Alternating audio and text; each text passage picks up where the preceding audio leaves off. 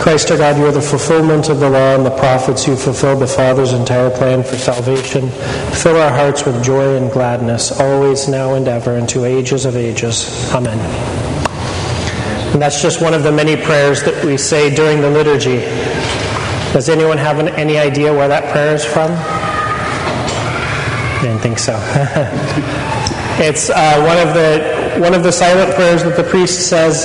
In this case, it's right before, after communion, right before the prayer that's said out loud in front of the icon of Christ.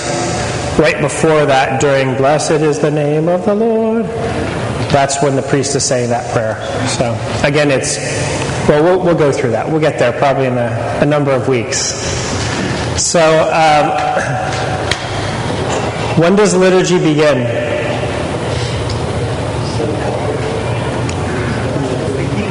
Lots of different times, guesses? Yeah. When does the preparation begin? Vespers. The night before. Yeah, so generally. Now, Vespers is not a preparation for the liturgy. Vespers is another service that is related to the liturgical day. But the Divine Liturgy is actually outside of the liturgical day. It can be inserted, generally, there are two places we insert it, which is after the morning Orthros or after Vespers, and then it's called a Vesperal liturgy. But the liturgy can be at any time, but the preparation for liturgy begins the night before.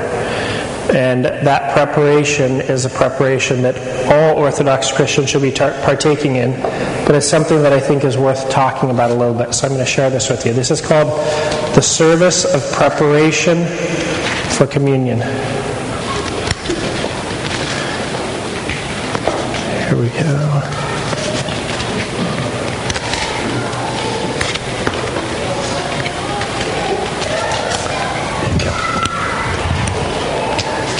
There you go. Yep. Oops. We have enough. Yep. And for the peanut gallery too. There you go. Thank you. So before we descend into reading this, just keep it closed for a second.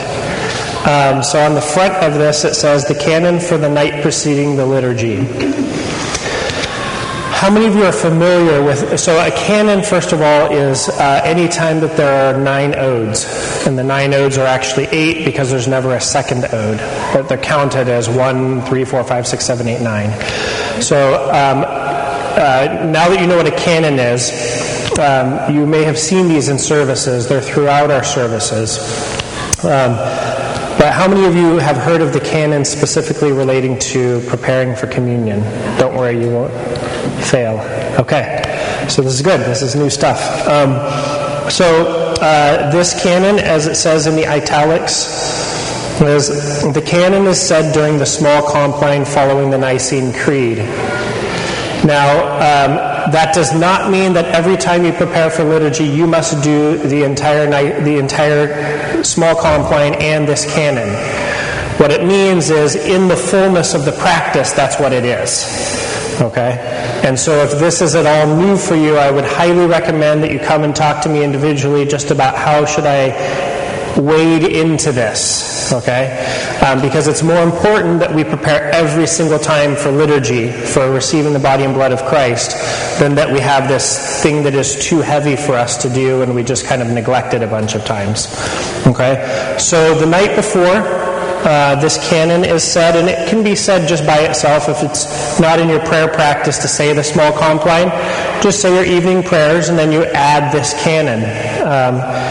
And we won't read through the whole canon, but as you can read, we'll just read the first ode. How about that?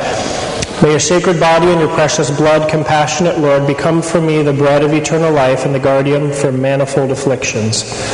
Defiled as I am by disgusting deeds, O Christ, I am unworthy to receive your pure body and your divine blood, but make me worthy of this communion. Blessed Theotokos, the good earth that grew the unsown wheat that saved the world, make me worthy to eat of it and be saved.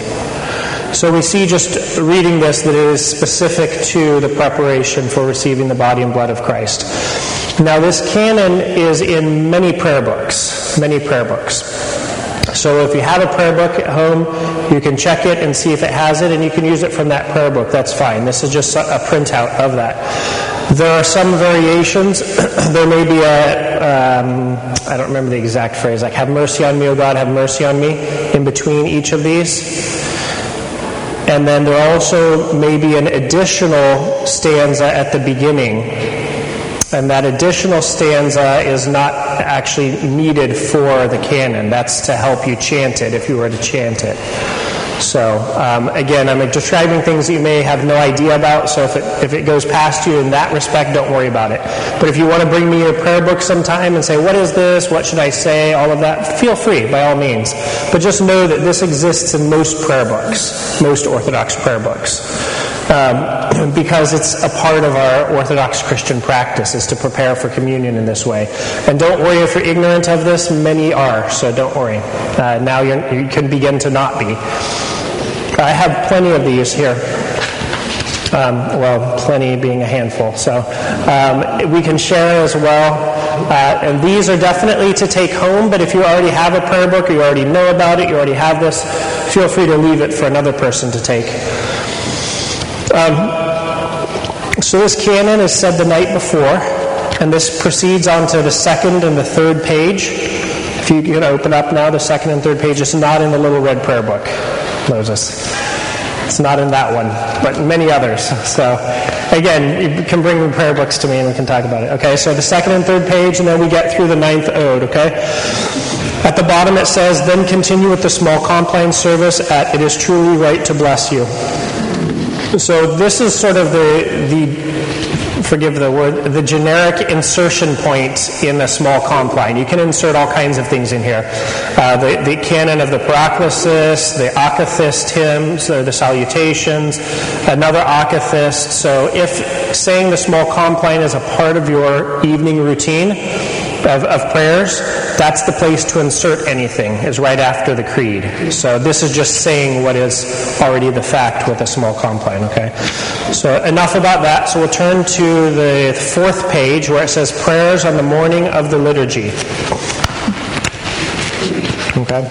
And this is the common practice. It doesn't have to be this way. If you want to say all these together in the morning, that can be accommodated. Or certainly if we have like an evening liturgy, like a pre-sanctified liturgy, perhaps you say these during that same day. But this is just sort of the common practice. So prayers on the morning of the liturgy. It says commence with the Trisagion prayers or your normal morning prayers. And then the following. And what we have next is 3 psalms. Psalm 22-23 that I'm sure all of you know, the Lord is my shepherd. And then this Psalm 23-24, this is talking about who shall stand in his holy place, where we're all about to go to when we're preparing for liturgy. He who has clean hands and a pure heart, who has not lifted up his soul to what is false, nor sworn deceitfully to his neighbor, he shall receive a blessing from the Lord and righteousness from the God of his salvation. And then in Psalm 115, we hear things even more clearly. It says, I will take up the cup of salvation, and I will call upon the name of the Lord. And that's what we are doing. That's also a communion hymn that you may know of, commonly sung when we're receiving communion. And then after that we have a couple of small verses, and then we turn the page and we get to the meat of it, if you will. First prayer of St. Basil. And if you flip through, you'll see that there are 10 prayers. And let's look at the 10th prayer. I believe and confess, Lord, that you are truly the Christ, the Son of the living God. Does that sound familiar? So when you are saying that prayer in the liturgy, to be clear about that, that's a recent practice that has arisen in the churches. Priests have realized that the people are not preparing properly for communion, and so this prayer, which was only a prayer that the priests would be saying in the altar, was brought out for all the people to say. But there still is the presumption that that's the tail end of all of the other preparation. But when the people don't know this, then they don't know this. So now we're beginning to learn this. So that prayer is actually the very end of all the preparations that we've done. So that 10th prayer you wouldn't necessarily need to say at home if we say it in the church together. But let's read one of these prayers to get a taste for this. We'll turn to the 3rd prayer from St. John Chrysostom. Lord my God, I know that I am not worthy nor sufficient that you should come under the roof of the house of my soul, for it is entirely desolate and in ruins, and you do not have a worthy place in me to lay your head. What does it sound like he is alluding to? The what? The news. No, you do not have a worthy place in me to lay your head. Away in a manger. It's alluding to the cave of our Lord's birth. But as you humbled yourself from on high for our sake, do likewise also for my unworthiness. And as you willed to lie in the cave to lie in a manger of dumb animals, take it upon yourself now to enter the manger of my dumb soul and into my soiled body. And dumb in this context means mute.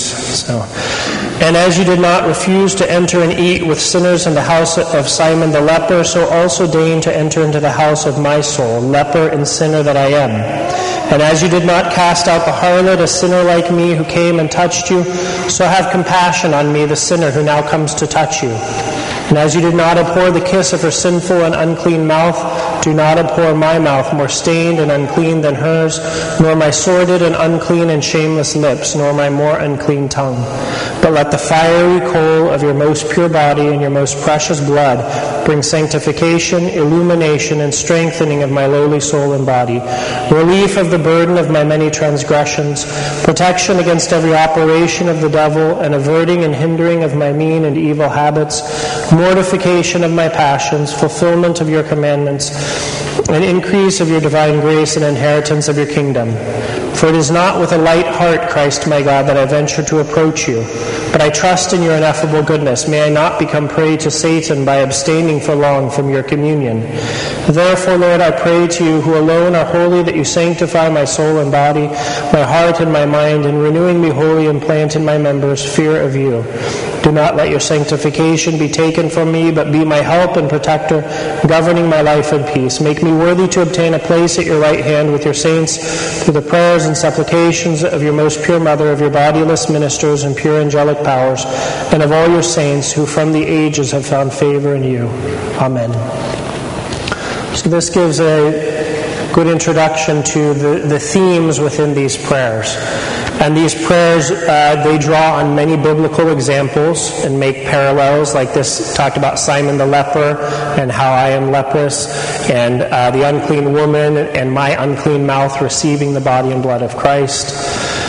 Another theme that you'll see in here is this contrast between my unworthiness and yet God's great mercy.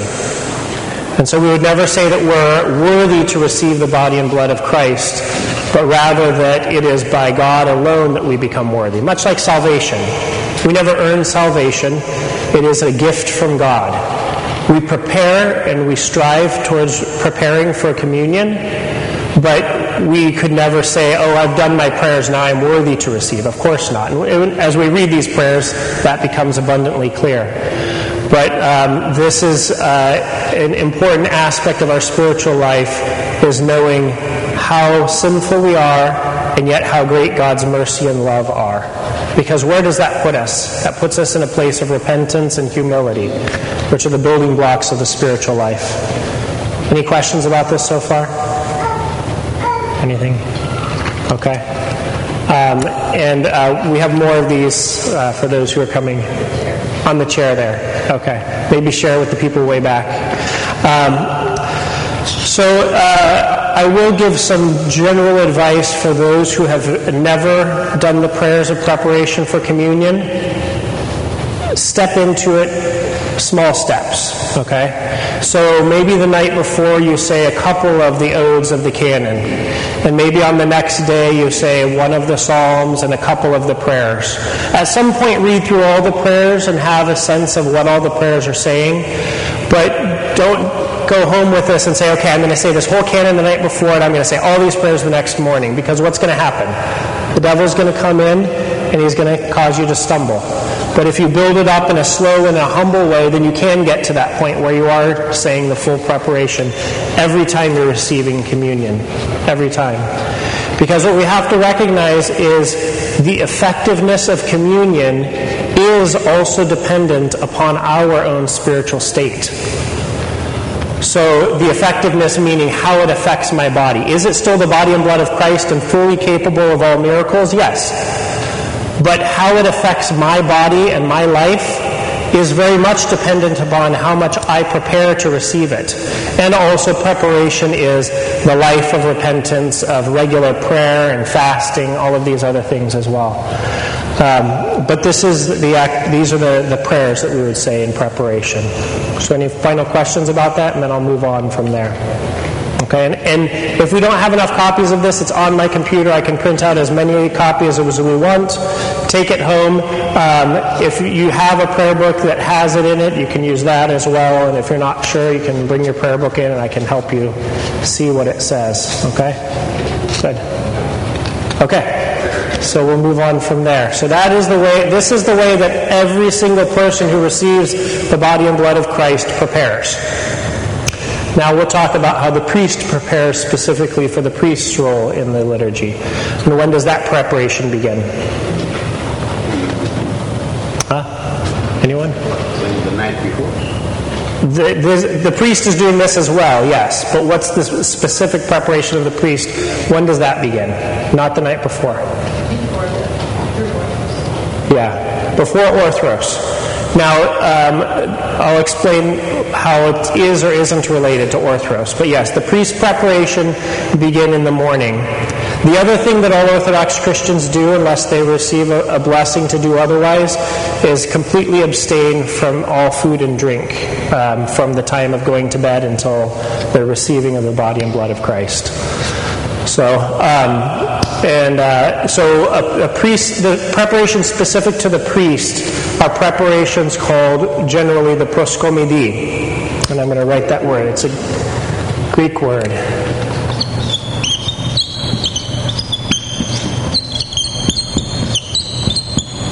The stress is there at the end, which is always awkward for us English speakers. Proskomidi. And the proskomidi is 3 services brought together. And those 3 services must be done for a priest to celebrate the liturgy. Orthros is not required for a liturgy, as you know, because we do these Lenten services where we don't have an Orthros. Because again, Orthros is part of the normal daily cycle. We can always do an Orthros with or without liturgy, and we can always insert a liturgy with or without Orthros. But typically those two come together, as is the common practice, but not always. So the proskomidi happens generally during Orthros and a little bit before Orthros. But remember, this is... So I'll put Orthros over here.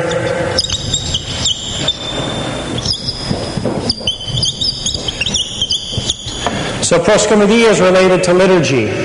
And because we have an Orthros, we'll put that in right here. And it'll happen partly during this, but this will be partly before. They're not related, even though on outward appearance they look related because they're happening kind of concurrently. Okay, so the proskomidi has 3 parts. I'm going to use a darker pen that's hopefully less squeaky. Okay. Yeah, exactly. I can't scratch my nails on this board. Okay. Keros, vesting.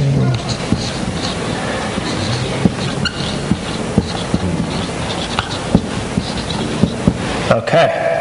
So it's called proskomidi, but actually proskomidi is the 3rd part of it. First is keros. Keros, we learned a little bit about that from Dr. Petitsis when he talked about gifted time. So kairos is the name for the service that the clergy do on the solea before Orthros. So how many of you have ever seen kairos? Bravo. That means you're coming early. So kairos occurs typically before Orthros, or like when we do just the communion prayers, the liturgy with the communion prayers, we will do the kairos before that begins. And actually, I forgot to mention this. So when we have the liturgy with communion prayers, that means they're saying exactly what I just talked about. So by participating in that service, coming right at the beginning at 6:30, you are preparing for communion. So you don't need to do the prayers separate on your own. You can, for your own benefit. But I do because I'm not listening to those prayers. I'm preparing the proskomidi. But you can do either that. You can come at 6:30 and hear those prayers, or you can come at 7 o'clock for the liturgy if you're preparing on your own. Those are the same prayers that we just talked about. And they're all done together, the ones that are the night before and the morning. So proskomidi has three parts. The kairos takes place on the solea. The solea is the tile area in the front. That's the name for the area in front of the iconostasis, is the solea. And that prayer service is a brief prayer service where we ask for the intercessions of all the saints that are on the iconostas. We say a couple of other prayers, but it's a fairly brief service.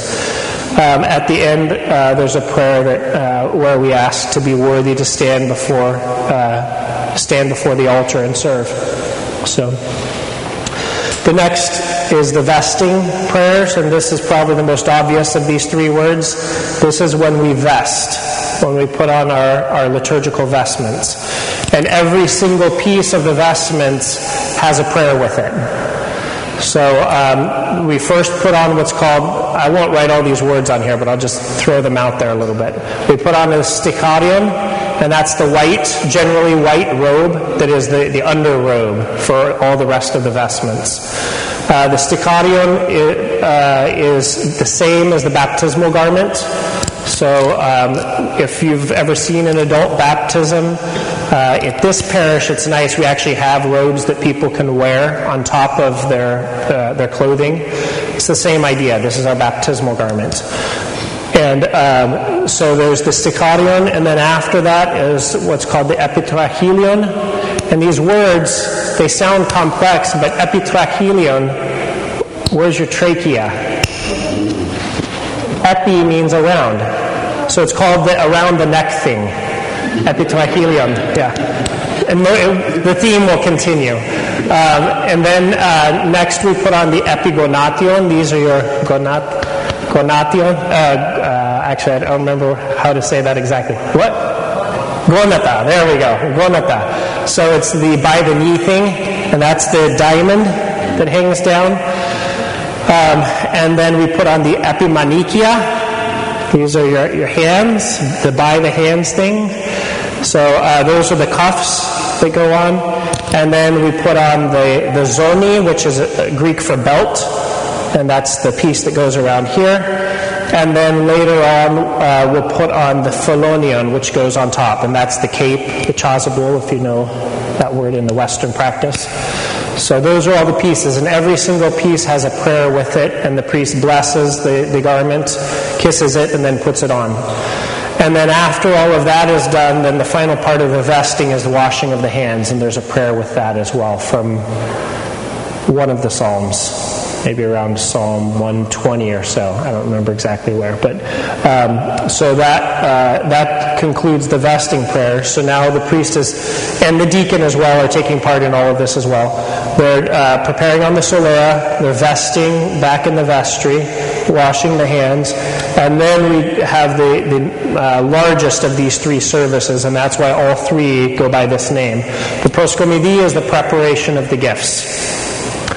So this is how we come to have the chalice with wine and what's called the paten, the raised plate, with all of the pieces there, including what will become the body of Christ.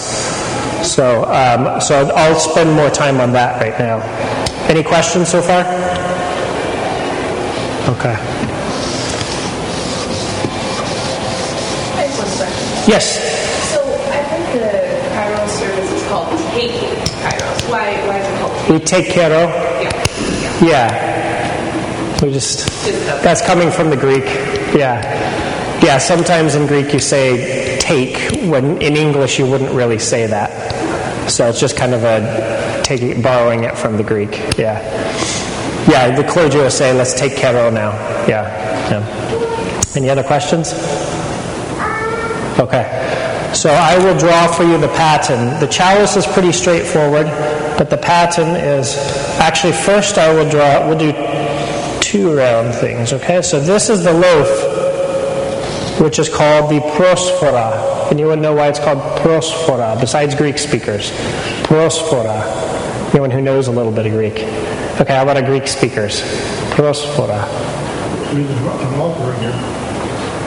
An offering, yeah. So it's an offering, okay? Phero means to bring, to carry, and pros, in this context, means like forward.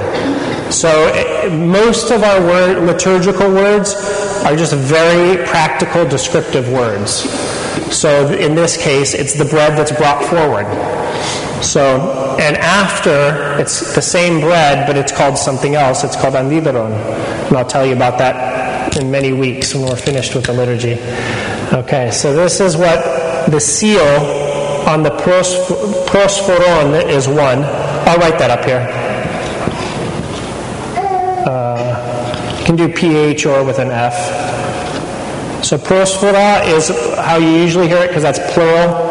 It would be an O-N instead if it was singular. Okay. So on each of these sides and in the center, it says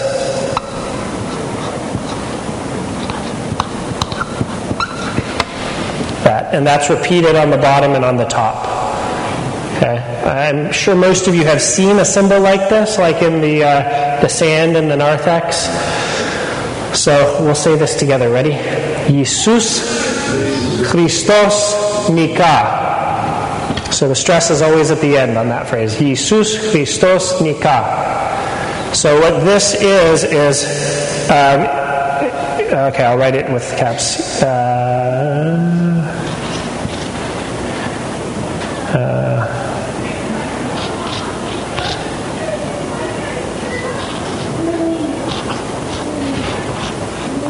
Okay, so Jesus, I think I spelled that right, forgive me, but what you'll see here is you see this I-C-X-C-N-I-K-A. And Jesus begins with a iota and ends with a sigma. And in orthographic style within many of our icons, the sigma becomes like a C. Okay? So what this is saying is it's the first and last letters of Jesus, and this is the first and last letters of Christos. You hear that sigma at the end, which again looks like a C. That's just an orthographic style, yeah. The second letter of Jesus is Itra. There we go. Yeah. So I knew I had that wrong. So there we go. Okay. So so what this is saying is Jesus Christ and Nika, because we live across the street from Nike, we all know what that means. So Nike or Niki means victory, and Nika means victor, the one who has victory. So, actually, no, I'm sorry. This says Jesus Christ conquers. Forgive me. So that's what it's saying in the center, and then it says the same thing here. And then on the top as well.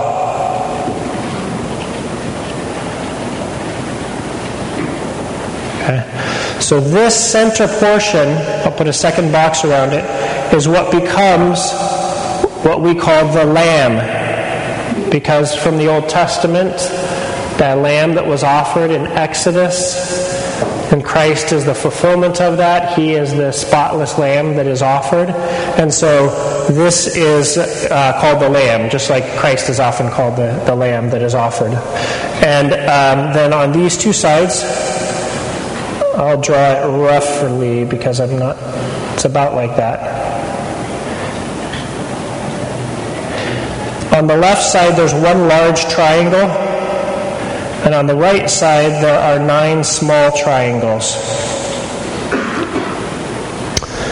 And this becomes the piece that we cut out and place on the paten, which is for the Panagia, for the Theotokos.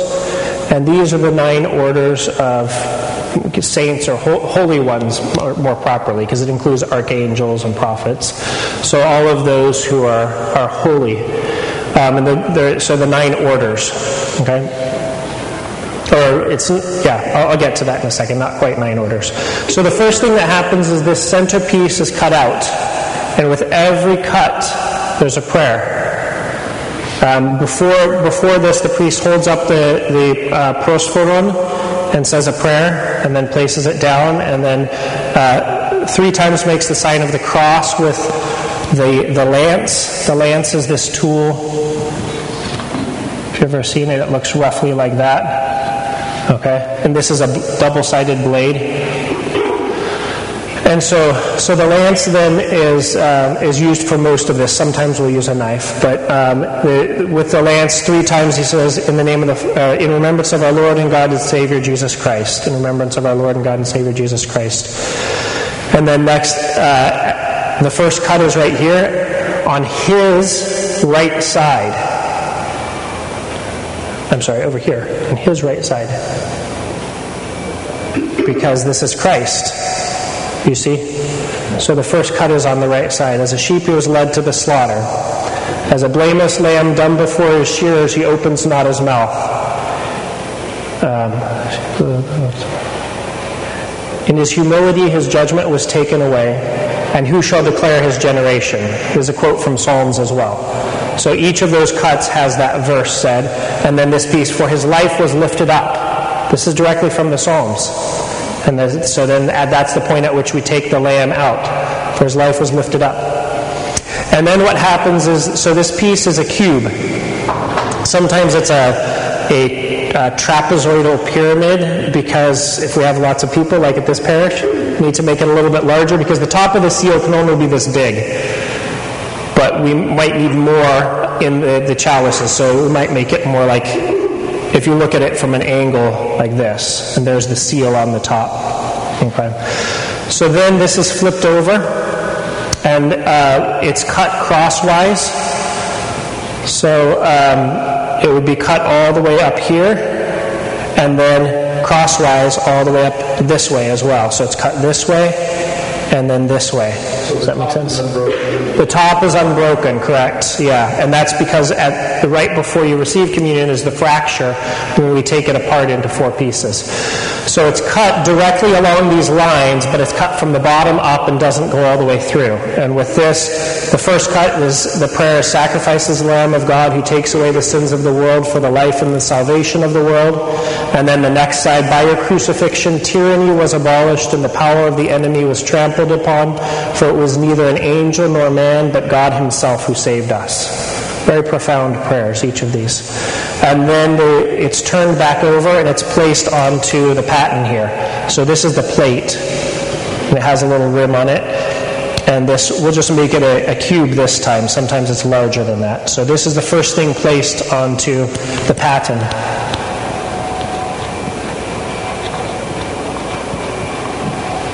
Okay. And then what happens next is Christ is pierced. So we take the lance and we pierce him on his right side. So that's over here. And we say the prayer, one of the soldiers pierced your side, and immediately there came out blood and water. And at that time, when we say blood, we pour the wine into the chalice, or into the 2 chalices, or 3, or however many, depending on the service. And blood and water, and then a little bit of water is placed into the chalice. And then the prayer continues, and he who saw it has borne witness, and his testimony is true. So that refers to the centurion who saw the blood and the water coming out. And then the priest blesses the gifts. He says, blesses the union of your gifts, because now we have the bread and the wine together for the first time. Any questions so far? Okay. Yeah. Who makes the bread? Who prepares the bread? Who makes The bread is an offering, so it is brought forward, and it's brought forward from parishioners. So if you're interested in learning how to make prosphora, we have a number of bakers I see around the room here. Bakers, raise your hand. How about that? Anyone who bakes prosphora, raise your hand. Yeah? You've done it before? Yeah? Okay. So we have a longer list than that of people who are offering them. If you'd like to learn, then those would be the people to talk to and learn from them. And it's done prayerfully, and it's done with just the basic ingredients. And so that's that. Did I answer that well enough? Yeah, okay. So then next is the piece for the Panagia. So this is cut out. And as the priest is cutting this out, he says, in remembrance of our Lord, our most holy Theotokos and ever Virgin Mary, through whose intercessions, accept this sacrifice upon your heavenly altar. And then that piece is taken out. And then as it's placed here, it says, the queen stood at your right hand, clothed with a garment wrought with gold and arrayed in diverse colors. So there she is at the right hand of Christ, his right hand. And then after that, we then do the commemorations for the orders of saints. So the first is for the archangels and all angels. Then the next one is for the prophets and all of the Old Testament, Daniel, the three holy youths, Moses and Aaron. And a number of them are mentioned, but not nearly all of them. Just sort of some of the highest ranking, if you will. Next are the apostles. For Peter and Paul, for the 12 and the 70 and all the holy apostles. The next is for the hierarchs. For our fathers among the saints, the universal great teachers and hierarchs, Basil the Great, Gregory the theologian, and John Chrysostom, for Athanasius of Athos, for Cyril of Alexandria, for St. Nicholas of Myra, and all the holy hierarchs. Then the next is for martyrs, for proto-martyr and Archdeacon Stephen, for the holy, glorious, great martyrs, George the Victorious, Demetrius the myrrh-flowing, Theodore the recruit, Theodore the commander, and all the holy martyrs. Then the next is for the ascetic saints, our venerable and God-bearing fathers, Anthony the Great, Euthemius, Paisios, Savas, Oniphoros, Athanasius of Athos, Dionysius of Olympos, and of all those who throughout the ages have excelled in asceticism. Then the next is for wonder workers, for the holy wonder-working and mercenaries Cosmas and Damian, Kyros and John, Pantaleimon, Armelaus, and of all the holy unmercenaries. Unmercenary means one who does work without pay. And then the next here is for the ancestors of God, Joachim and Anna, for Joseph the betrothed, for Simeon the God-bearer. So all of those who are around Christ's family or in Christ's family, if you will. And then also on this piece we commemorate the saint of the day. So in this case we've already commemorated the saint of the day, Saint Anna. And then the final piece is for whoever composed the liturgy. So most of the time it's St. John Chrysostom. During Lent it's St. Basil. Also coming up in the Christmas season, on the eve of Christmas and the eve of Theophany, we'll do the liturgy of St. Basil. And on St. Basil's feast day, January 1st.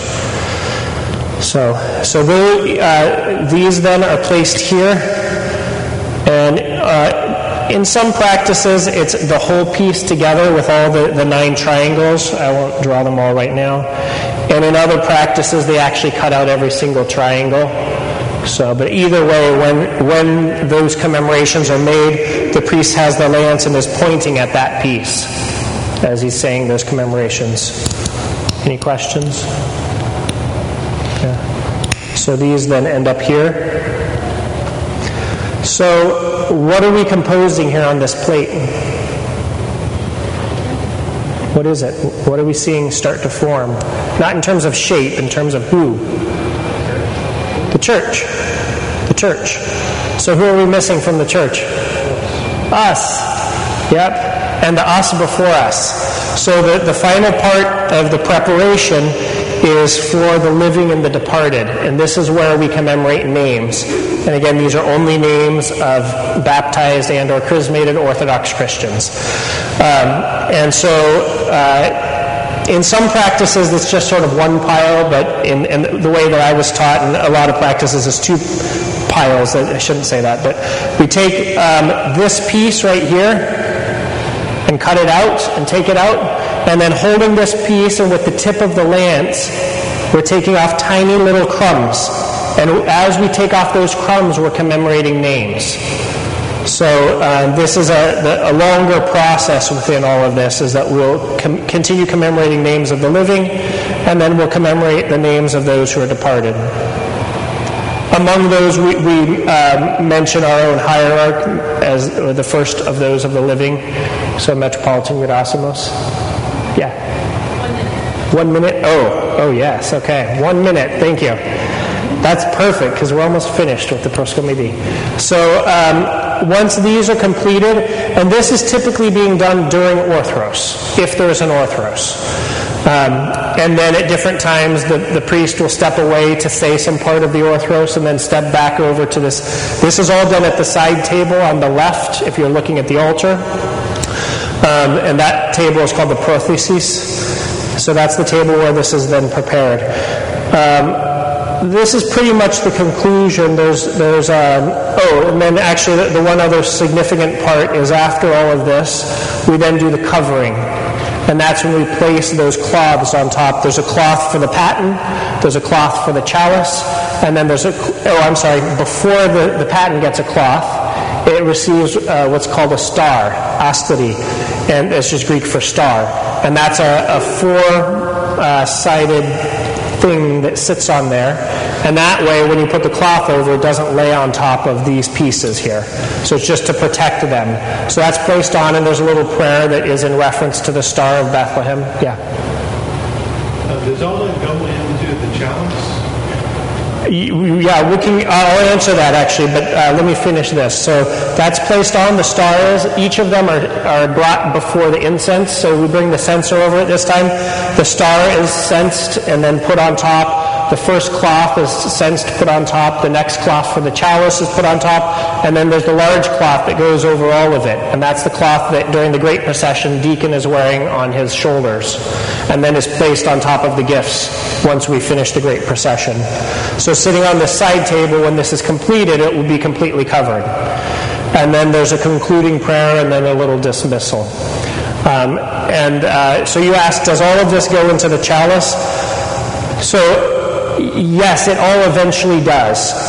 The faithful only receive the body of Christ with the blood because it's intermingled. But these pieces, they'll either go in, this is sort of a logistical thing. If it's a small service with fewer people, they'll all go in together. This will all be cleaned off beforehand. But still, the faithful will only receive from this portion. If it's a Sunday where you have so many people receiving, it would be really hard in the chalice to differentiate, is it from these pieces or is it from this? So for that reason, on Sundays, we only put the lamb, the body of Christ, into the chalice. Broken into the two halves are put into the two chalices. So, and then afterwards, this is cleaned off. That's what I do as soon as I come back in after everyone receives communion, is I'm cleaning off these pieces. There's a sponge, like a natural sponge, the animal, that's dried up and placed into the cloth that I have the sacrament upon. And so I use that sponge to wipe all of this off into the chalice. So eventually it does all go in there, and then it's consumed at the end. So, yeah. By the priest and the deacon, yeah. So I think we've hit the end, and that's the finishing of the proskomidi. So if you would rise, we'll offer a prayer.